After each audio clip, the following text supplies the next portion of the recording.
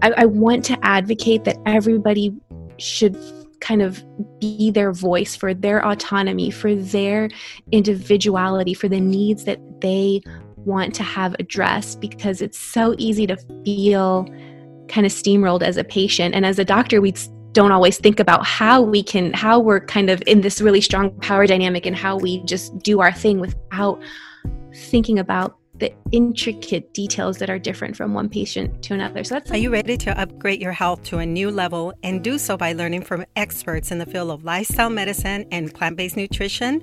Well, you are in the right place. Welcome to the Plant-Based DFW Podcast Weekly Show. We are your hosts, Dr. Rizwan Bukhari and Maya Acosta.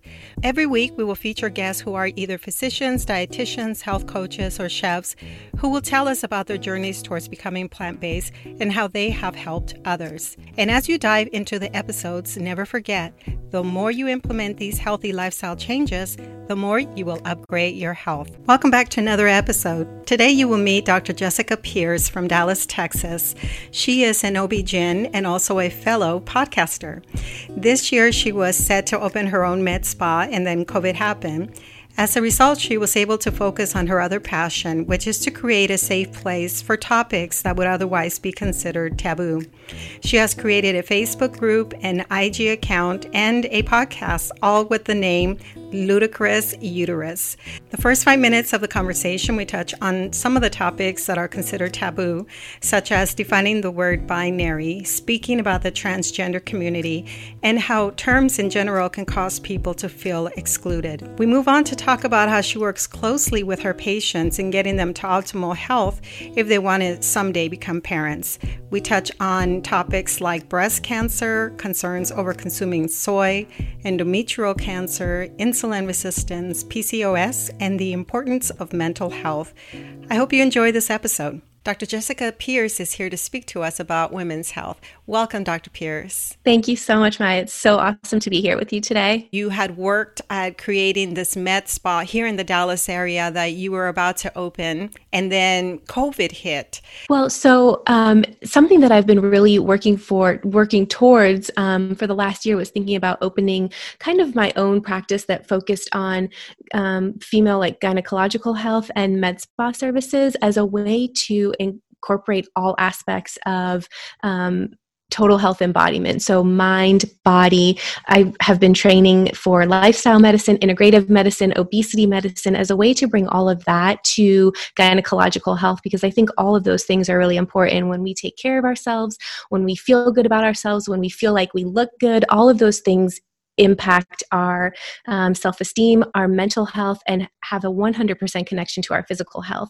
And then COVID hit, and so it kind of put a brake on me pursuing opening a practice in the middle of all of this. So what has actually transpired is something that has always been another passion of mine, and that is creating a space where women and people who identify as women can come and talk about some of the more kind of secret, shameful, taboo topics about sexuality and health that we are not always able to talk about because of time constraints or just our own personal apprehensions about that. So currently I'm in the middle of launching and kind of nurturing this community called the Ludicrous Uterus, which just talks about some of these very specific topics with guests on a podcast. We explore things just to put information out there, let people know that they're not alone if they're experiencing these sorts of things or they're feeling these things, and just creating this open-mindedness about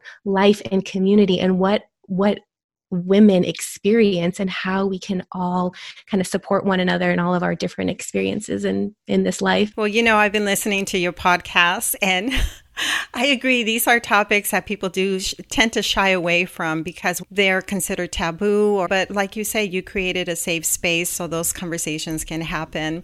Can you kind of give us a little example of some of the guests that you've had so far?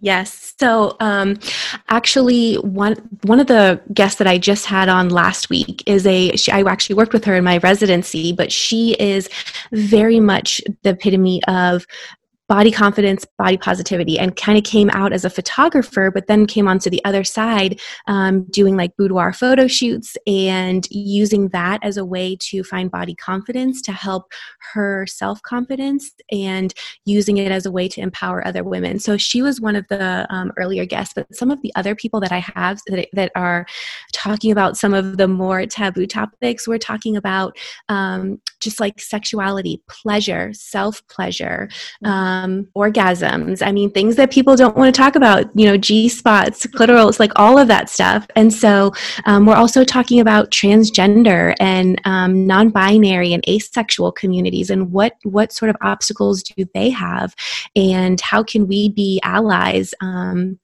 a very big believer in saying the things that we've been told too long not to say, because it's going to offend somebody, it's going to make somebody uncomfortable, because as women, we have been kind of forced to almost live this like kind of trauma experience where we can't say things that are important to us, that are valid to us, because we're always so afraid of what the repercussions are. And so a lot of the underlying work for what I do is saying things that makes people feel uncomfortable, because we're never going to be able to find solutions if we don't start calling out those topics that we don't feel comfortable talking about. You definitely have to be open-minded in many ways. But at the same time, we are really living at a time where people are becoming more and more open. And you mentioned non-binary. Can you tell our guests, our listeners, what that means? A lot of people in the non-binary community don't identify necessarily as he or she. So they identify as they or them. And I am not a non-binary individual, so I don't know, I don't want to speak to their experience, but what it has done for me has allowed me to check my language. So even in things when I say, hey guys, welcome to the show, I try to walk back and say, hey, everyone. It just kind of makes you focus on the language, because even in the world of feminism, and we talk about feminism and female power and power to the vagina and things like that, but it actually is somewhat isolating for people in the non-binary community, because they feel like sometimes they're left out. I've had people tell me that they felt like they're left out just in the use of the language that we're using when we talk about kind of female empowerment. So there is one other topic that you spoke about where I also learned that the verbiage is very important. You talked about obesity medicine. And yesterday I happened to actually interview a specialist in that field here in the Dallas area. And I kind of started with asking, well, obesity is still a medical term, right? And, because of, say, the patients my husband works with. And she said, well, we're very careful about how we say that. To say that someone is obese is to label them as being this. The term itself is just so offensive that we just talk about more managing weight issues, for example. Yes, or saying like a patient with obesity instead of saying an obese patient. That's right. So, Dr. Pierce, can you tell us a little bit about yourself before we move to the topic of what you specialize in? Yes. So, I am a board-certified OBGYN in Texas, but I was born and raised in Florida. And I have a lovely little family I have a husband and a 5-year-old daughter and a almost 8-year-old stepson who's with us every other week. And my in-laws live up here with us in Texas, and so it is always just a crazy situation happening every other weekend when we've got both kids together. We rescued a dog right before the pandemic started, and she's just the sweetest little dog that the kids love her. We love her. She's just brought a whole new level of, I think, love to the family, because this was our first family pet together. What is her name? Her name is Bev, and she was a rescue, and they found her on the side of the street. She probably came from a puppy mill and had just had a litter probably like 4 days before they found her. So she's just a gem for our family, and she puts up with a lot of the craziness that my kids do around her. I can imagine the intensity. She just came into the family. Now everybody has to stay at home. It's like, oh my God. What a perfect time to have her, though, because that's when we can all use a lot of comfort and love. It has been. It was just absolutely serendipitous that we got her when we did. And, just kind of makes you realize, like, when you stop and think about all the different ways how we like impact other people's lives. Obviously, we have a dog, but like how we interact with other people and how just we cross paths with people at times that we never would have even anticipated happening. And so part of the things that I think COVID and all of this has really made me realize is that I want to really focus on living in the moment and finding happiness in the moments that I'm in right now instead of looking for the next step, looking for the next moment to be happy. Because I feel like a lot of us live that way. And so COVID has really just highlighted for me, I feel like I've been having the wrong mentality for the last 36 years. And now I have the chance to kind of really reshape that mentality. So it's been a silver lining, that's for sure. Yes, the emphasis has been self-care and really revisiting how important relationships are in our lives. Yes, you're right. Mm-hmm. So now, did you always know that you wanted to go into medicine, and why did you pick OB-GYN to become an OB-GYN? I've known from a really young age, actually. The memory that sticks out to me, and I'm pretty sure I even wrote about it in my med school essay, was when I have a sister that's 2 years younger than me, and one day we were riding our bikes really, really fast with another neighborhood friend. And I remember taunting my sister and being like, "You're never going to be as fast as me." And she tried to stand up on her bike and pedal so hard. But when she did, she flipped over, busted her chin. This was the day of Halloween. So we had to go to the emergency room. She couldn't go trick-or-treating. My mom did let me still like go trick-or-treating if I wanted to. And so I went and decided I was going to get candy and I was going to share it with my sister. But I remember thinking at that moment, I was so fat. Like, of course I felt terrible that it was my fault that happened to her. But I remember thinking, just being so fascinated with like the stitches and just the whole aspect of it. And that's when I knew that I was going to go into medicine. But I thought for sure I would have never gone into OBGYN. That was the one field I was never going to go into because the call schedule was crazy. There was no way I was going to deal with like just being on call all the time. And my original plan, I had actually set up rotations for general surgery residency because I wanted to do pediatric cardiology. I wanted to be a surgeon for children with heart disease and heart issues. And that was my path. That was what I really wanted to do.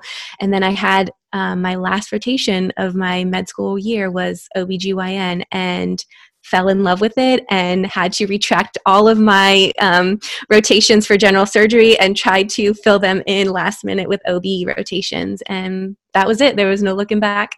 You play such an important role when it comes to really guiding a woman through her pregnancy. So tell us a little bit about what that's like for you to guide someone from the beginning all the way through. Basically, once birth happens, your role is done, right? Yeah, yes. So to an extent, but when I think that's probably one of the most fascinating parts of being an OBGYN is you get to walk through this journey with so many women, and a lot of them I have helped maximize their health and even do procedures to help them achieve a pregnancy. So when you get to have that component and then you see them have a pregnancy and then walk them through the pregnancy, there's so many emotions. I mean, there are so many emotions when you are pregnant, when you're caring for pregnant women, because you're so invested, not only in one person, but now two, and sometimes 3 and 4, depending on how many, babies they're carrying. And then when it gets to the time of their delivery, I mean, I think every OBGYN, no matter how long you've been doing it, there's always a sense of some sort of like anxiety around a delivery because there's so many things that can go wrong. And so our job is to always think about how do we navigate if something goes wrong. But 95% of the time, it is a beautiful experience. You're there to power women through who think that they can't do it. They think they can't push, or they think that they can't do it without an epidural. You really have the chance to look them in the eye and tell them, you're a mom. You have been a mom since you've got pregnant. Your baby's going to be here. You can do this. And this is your chance to start right now to show yourself how strong you are. And then hearing the cry, I mean, it is a great experience. Obviously there are very, very hard moments. I mean, we all probably are aware of, Chrissy Teigen losing her baby at around 20, I think baby was like 22, 23 weeks. So those moments are hard. They are I mean, obviously harder for the family, but we go through those emotions with them. And it's so you have a lot of ups and downs, but you get to be with them through that journey, even after pregnancy. So we still know that pregnancy has a huge toll on the body. There are still risks after the baby is born. So we still do a really good job of keeping connected with women afterwards, especially because postpartum depression and anxiety is a really big deal. And people don't talk about it because everybody thinks something's wrong with them if they don't feel connected to their baby in the first few weeks. So that's a really important thing that we still try to maintain open communication, even after the baby's born, because everybody thinks about the baby, but moms tend to get forgotten once the baby is there. So our relationship never really ends. We continue to grow with them. And if we're lucky, we get to go through their changes as they go through perimenopause and menopause and all of the changes that come along with that. Well, that makes sense that you continue to stay involved in your patient's health.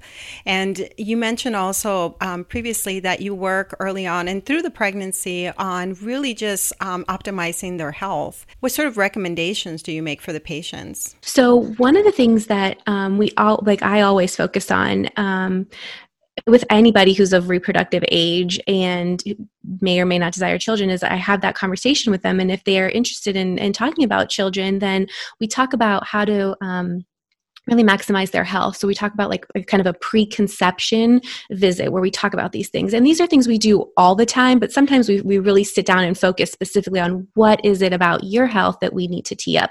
So we look at their medical history, we look at their medications, we look at their jobs, we look at their social history. Have they had a history of infections before, like gonorrhea, chlamydia, things like that? What are their periods like? Are we worried about endometriosis, things that could impact fertility and impact a pregnancy? What is their overall health? Do they have diabetes? Do they have hypertension? Do they have thyroid disease or autoimmune disease? Because all of those things play a role in pregnancy and risk factors.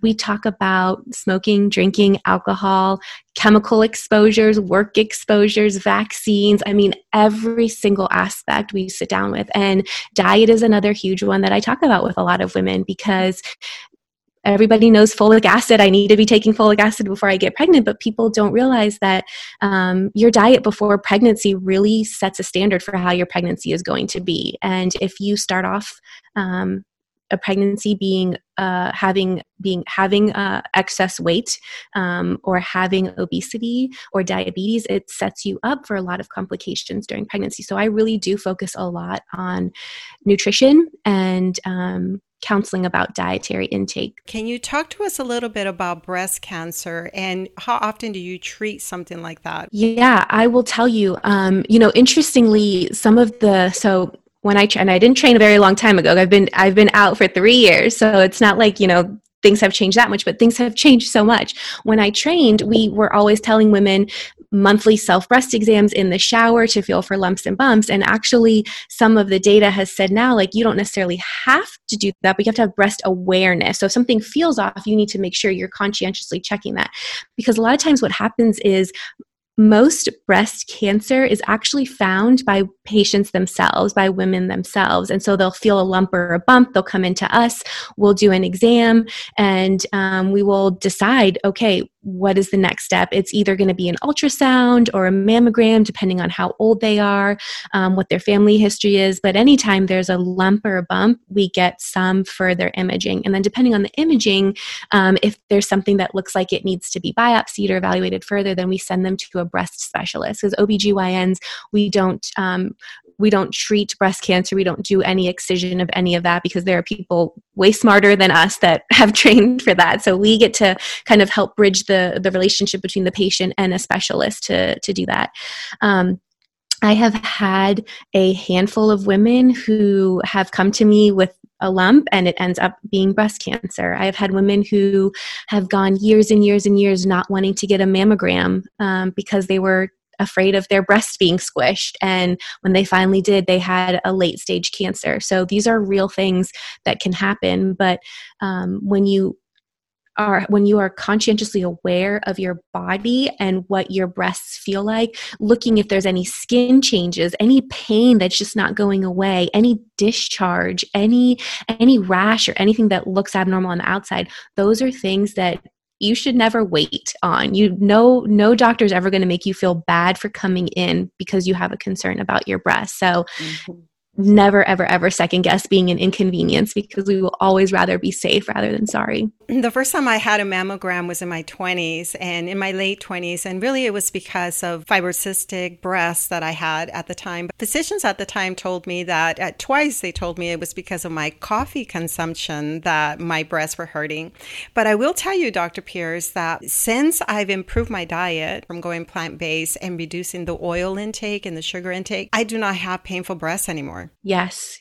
There's so much data about coffee consumption and fibrocystic breasts, especially in premenopausal women. Cigarette smoking can have an impact on breast disease as well. And one of the things that's actually really common for women who have fibrocystic breasts or just who have painful breasts without any sort of underlying physical cause for it, vitamin E is actually something that's really helpful. So if you have a diet where you're conscientiously eating like moderate amounts of vitamin E within the safe recommendations, then that is something that we have used even in clinic. And I know breast specialists will recommend taking vitamin E daily when you just kind of have like sore breasts if there's nothing else physical going on. So diet absolutely has a huge impact on breast health.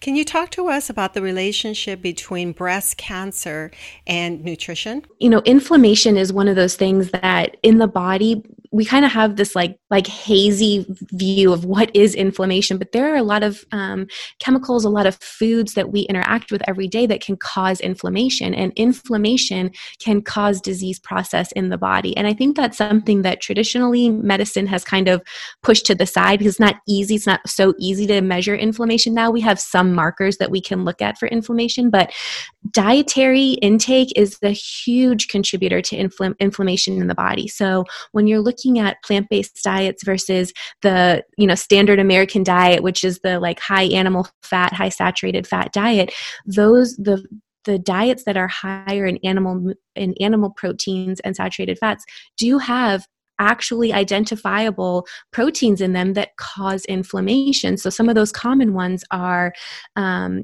something called IGF-1, which is insulin-like growth factor, and that's something that is really high in meat and dairy products and can cause inflammation. You have certain types of fatty acids that can cause inflammation in the body.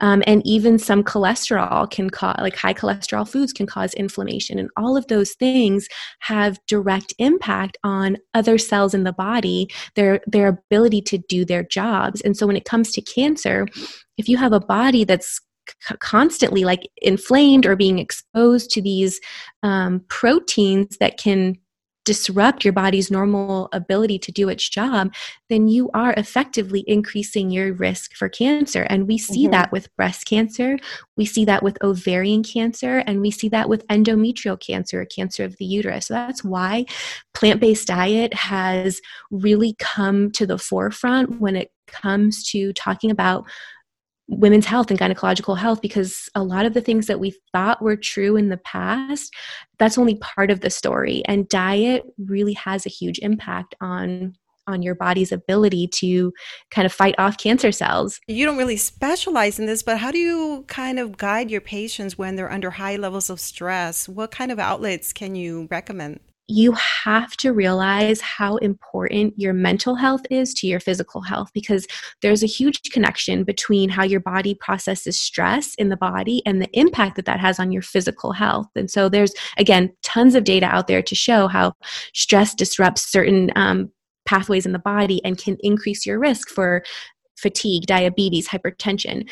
So mental health is a really important thing, but how do we advocate for our own like mental well-being? And a lot of times we put emphasis on go to the spa, have a massage, treat yourself to a manicure, pedicure. But what I've really found that's been really helpful for me is actually just not thinking about what can I do to get happy, to feel stress-free, but what can I what can I change about what I'm thinking about right at this moment to look at it positively instead of negatively? And it sounds cliche and it sounds so ridiculous, but there's my most favorite book, top 5 books ever that I've just read. It's called The Happiness Advantage. And the author talks about how starting to look in your moment when you're feeling stressed, you're feeling overworked, you're feeling anxious, getting connected with yourself and saying, what can I view about this in a positive view? And that changes something in you. That changes over time. The more you do that, you're actually changing the levels of dopamine and serotonin in your body. And over time, the more you do that, it changes your brain's ability to respond to stress and may actually change some physical parts of your brain so that you can start to think about things more positively. You don't get as easily overwhelmed and frustrated and flustered when it comes to stress. And so I think that's a really big thing that we have missed in medicine is focusing on that, because we don't know how to tell people how to do that, because we don't know how to do that. What I love about learning lifestyle medicine and integrative medicine is that there's such a huge emphasis on that type of perspective of healing. And we just have to do a better job of educating people to make that a possibility, because not everybody has money to go spend to do a massage and do this, or they don't have childcare to do that. And so you're setting them up for failure. You're setting them up to think, if I do this, then I'll be happy. Your happiness comes after you succeed at something. And that's not how it should be. Your happiness can be instant in the moment if you choose to. How do you feel about soy? So we kind of talked a little bit about breast cancer. And I think, one of the things that I want to just holler out there, because a lot of people will think that, oh, if I eat on a plant-based diet and I'm eating a lot of estrogen type foods, I'm going to increase my risk of breast cancer. And overwhelmingly, the data says no. Not only does it say no, but the data out there shows that people who are on plant-based diets and who consume more plant-based foods as opposed to animal-based foods, not only don't have an increased risk of cancer, but you may lower your risk of breast cancer.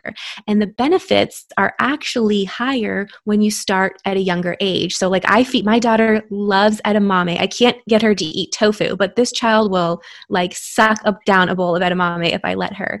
And I've had people tell me, well, aren't you worried about? No, I'm not worried about breast cancer, because I know what the data shows. So I want to put that out there, that having a plant-based diet is actually helpful, because what happens is when you're eating plant-based diet, and I'm sure you guys have talked about this multiple times, it's the phytoestrogens. And phytoestrogens are like estrogen in the body, but they are helpful. They're not harmful. There are estrogen mimickers that are in processed foods and animal-based protein foods that are called endocrine disrupting chemicals. And those are the ones that really can have a negative impact on the body. So when you have these unhealthy standard American diets, high fat, high trans fat, high cholesterol foods, you're exposing yourself to these endocrine disrupting estrogen mimickers and can increase your risk. But the phytoestrogens from plant-based diet have not been shown to increase your risk of breast cancer. I'm so glad that you bring that up, because a lot of times people may fear the soy, but do not even think about all the other chemicals and things that are found in milk, red meat. Yes. The other thing, so as a gynecologist, that I deal a lot with is precancer and even cancer of the uterus. So we call it endometrial cancer. And for a while, we have always thought that, okay, if you're a woman who is overweight or obese, your body has all this extra estrogen from the fat, because visceral fat inside of our body does have the opportunity to transform certain androgens, so male hormones, into estrogen in the body through a specific enzyme. And so we've always thought the more fat that you had on your body, the more estrogen your body could make in a process called aromatization, and that could increase your chance for endometrial cancer, because that estrogen stimulates the lining of the uterus. And what we found is that's only part of the story.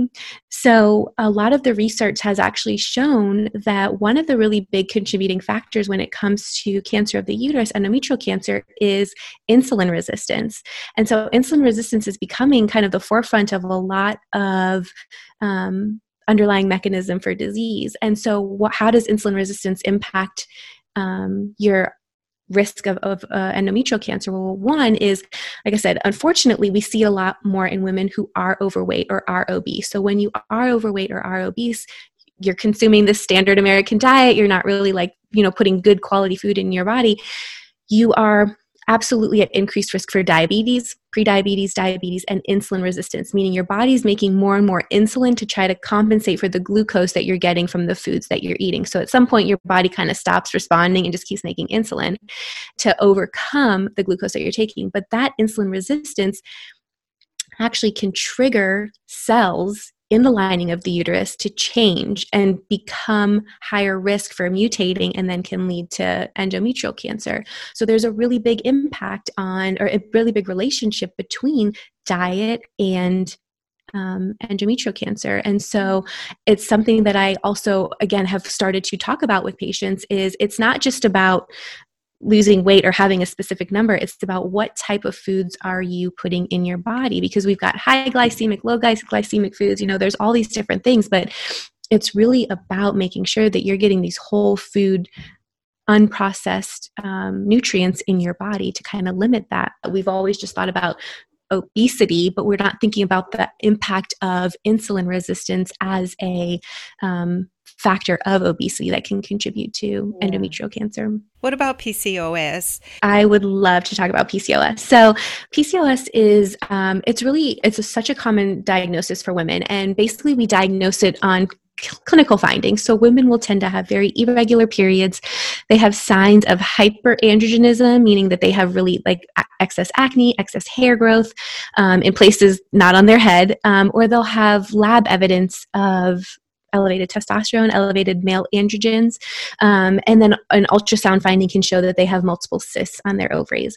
So we make that diagnosis clinically. There's not one test for PCOS, but one of the things that we are seeing with PCOS is, again, that insulin resistance. And for a long time, we had this kind of typical picture of what someone with PCOS look like. They tend to be overweight, maybe they have high blood pressure, diabetes, but actually about 25% of women with PCOS are not overweight at all. One of the patients that I had with the worst PCOS I have ever seen in my entire life, I mean, her ovaries were like huge.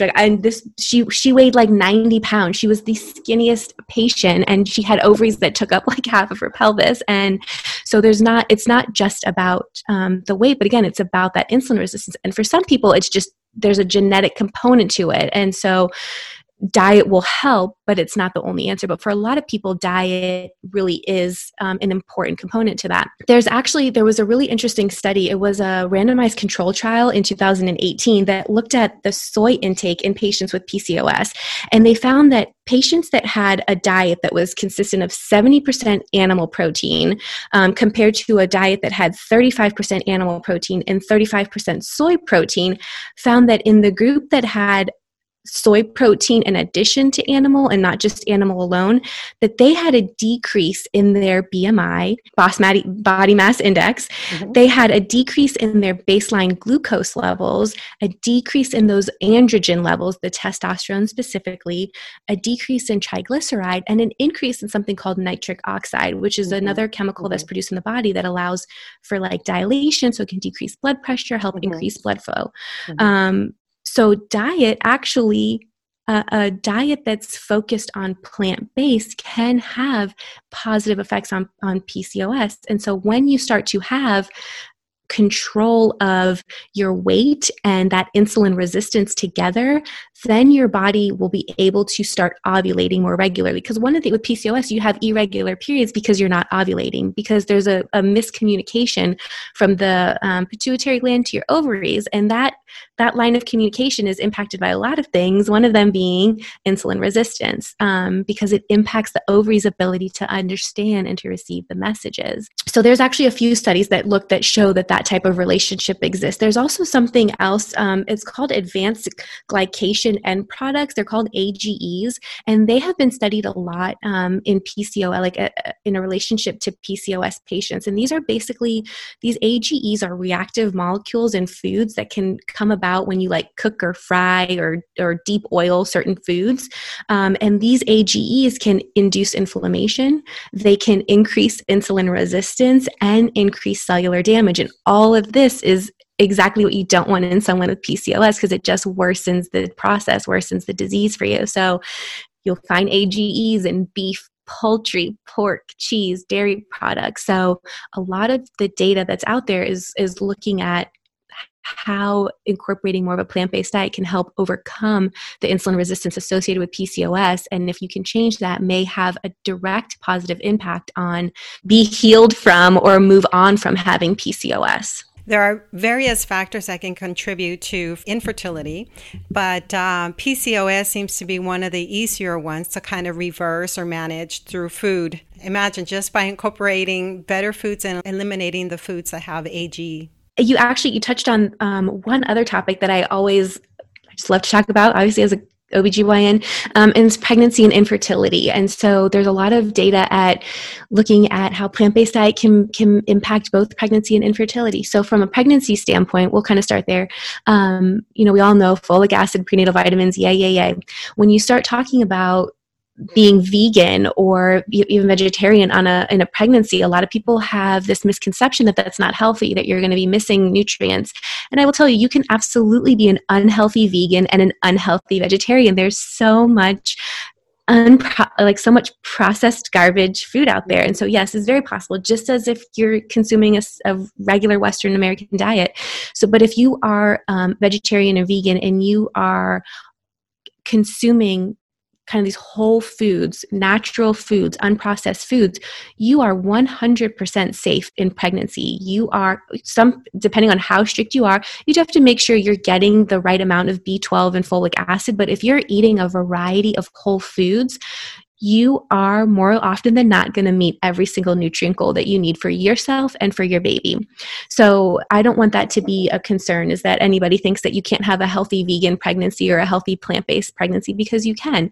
You can even breastfeed healthily on a plant-based diet. And there are plenty of women and families now that are raising their children to be vegan and plant-based. And so there's a lot of data out there that shows that that is safe when you are consciously aware of what you're doing in that situation. Mm-hmm. As far as infertility, so you did mention PCOS is a really common cause of infertility. There's so many causes of infertility, but 50% of the time we don't know why people have infertility. And a lot of times we like to think, okay, well, there's something wrong with the woman, but we forget about the men.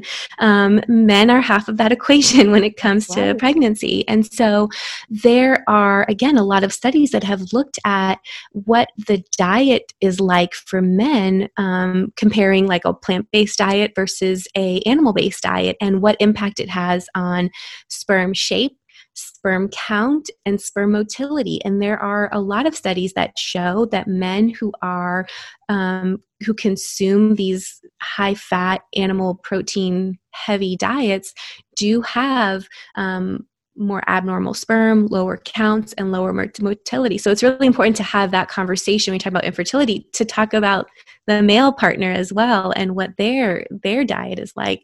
And for women, the same sort of thing has been shown. There was one study that looked at kind of the fruit consumption. They looked at a lot of different types of foods, but they found that women who consumed very low amounts of fruit to no fruit actually had higher chances of infertility compared to women who did not incorporate whole fruits into their dietary intake. So again, there's so much information that supports you can have healthy plant-based diets, and you can have such a positive impact on all aspects of your gynecological health. That's great to know. When a woman is struggling with infertility, who does she see for treatments? Is it you, yourself, the OBGYN? So there are a lot of OBGYNs who we do the entire workup. There are certain blood tests and things that we look for, ultrasounds, things like that. If there is a patient who has infertility because they have endometriosis, we're worried about endometriosis or cysts on their ovary, or blocked tubes, we sometimes will have to take them for surgery to kind of correct that so that they can then achieve a pregnancy. A lot of OBGYNs do what we call ovulation induction, so meaning we actually give women medication. Clomid is the most common one that's known, to help induce ovulation, and then they're able to hopefully get pregnant. Beyond that, if we're not able to help women, most of the time we will send them to a specialist, like a reproductive endocrinologist, because they can do a little bit more advanced techniques like artificial insemination, or if you need to have in vitro fertility, then the REI, the reproductive endocrinologist, would be the physician to do that. I was wondering how closely you work with an endocrinologist because of, hormone balancing and other things like that. So in terms of like a reproductive endocrinologist or just a regular endocrinologist? Yeah, either. So for some of your patients who might be dealing with some of these issues, I assume that you then send them to an endocrinologist as well? If they are just kind of what we call pre-diabetic or have an insulin sensitivity, if they're trying to get pregnant and they don't have diabetes, a lot of times OBGYNs will manage them because there's some data that shows that adding medications like metformin can help these women, especially if they're trying to achieve pregnancy. And that's something that a lot of OBGYNs feel comfortable with. But there are some who will send them to an endocrinologist, so someone that will specialize in like pre-diabetes or diabetes.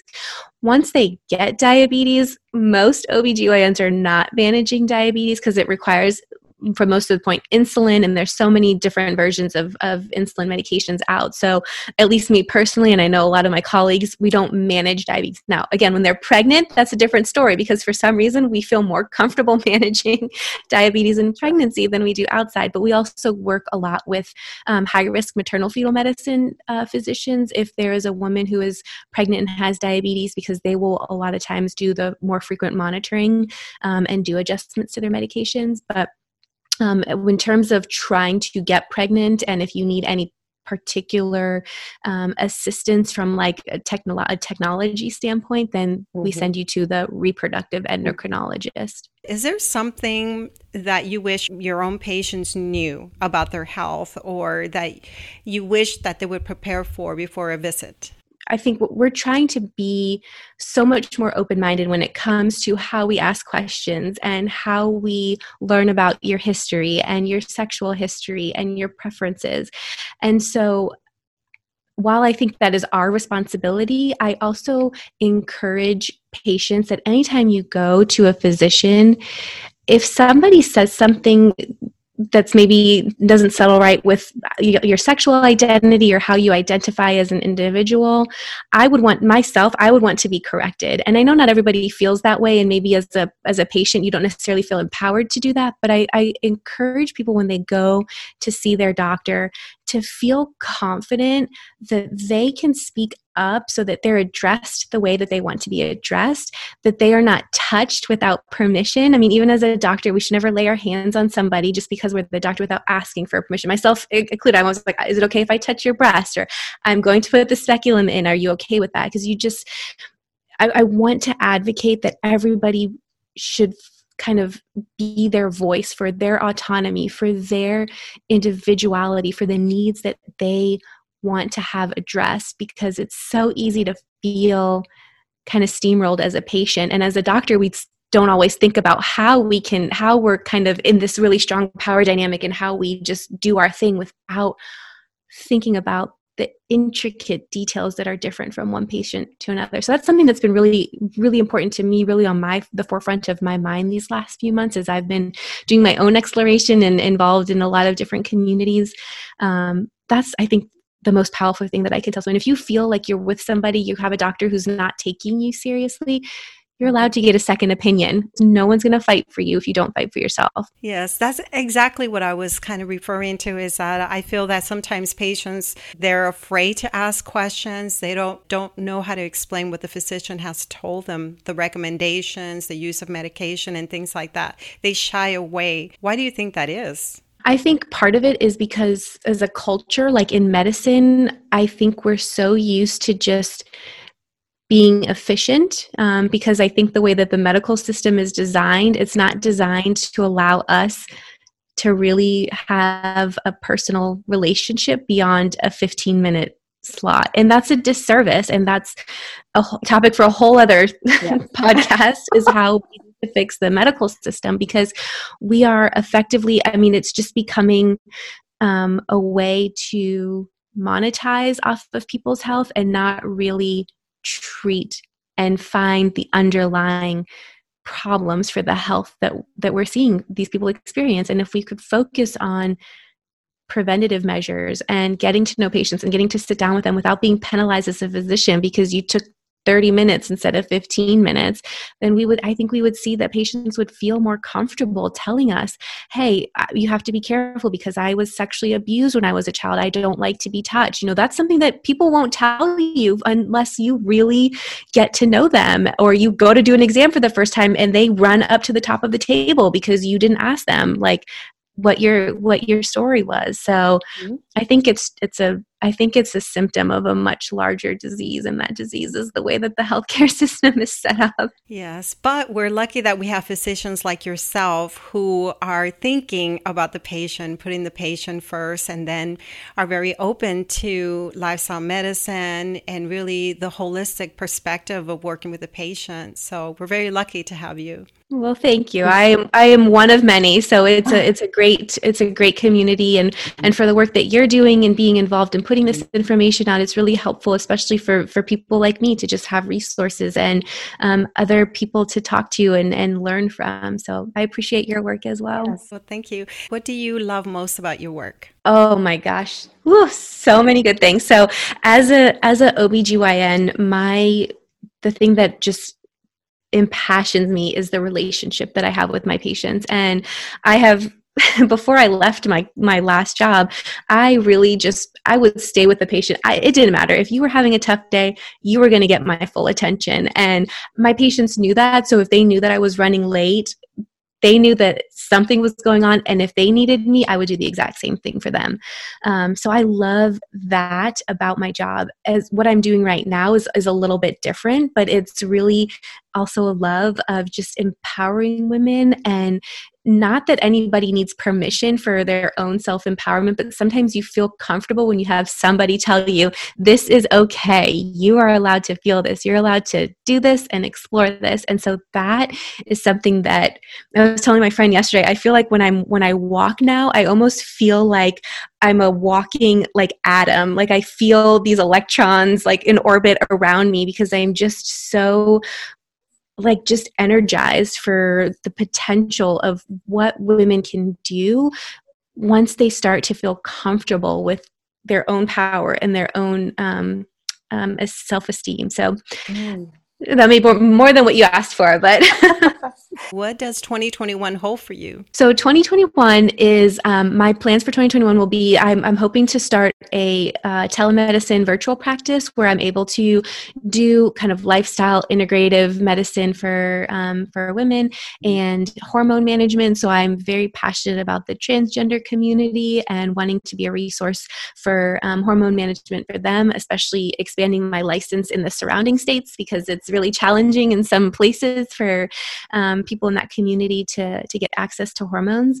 So that's what 2021 is going to hold. And then probably 2022 will be being able to open a full practice with gynecological care, aesthetic care, sexual health care, just like really a place where you can go and there's nothing that we won't talk about. Do you have a sort of a Facebook group, support group? So I have a Facebook group. It's called The Ludicrous Uterus, if you're interested in that. And then on Instagram, it's at The Ludicrous Uterus. And so those are the places where I put information, and I have podcasts. I link podcasts through there, but you can find the podcast on Spotify or iTunes or Google Podcasts. And it's just called The Ludicrous Uterus. I think you're very entertaining on your podcast, and so I enjoy it. It's going to get way more entertaining. I feel like those first three were probably the most tame it's going to be. So, Dr. Pierce, I have enjoyed getting to know you and learning more about how you work with your patients and about what the future holds for you. So I want to say thank you. Do you have a final message? I love the work that you're doing, and I feel like, one thing, if I can impart one piece of information, is that,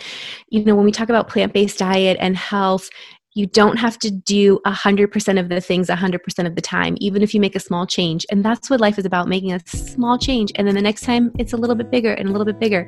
Don't discount any small changes, because you need the small ripples to make a wave. So thank you so much, Dr. Pierce, for being with us. Of course. Thank you.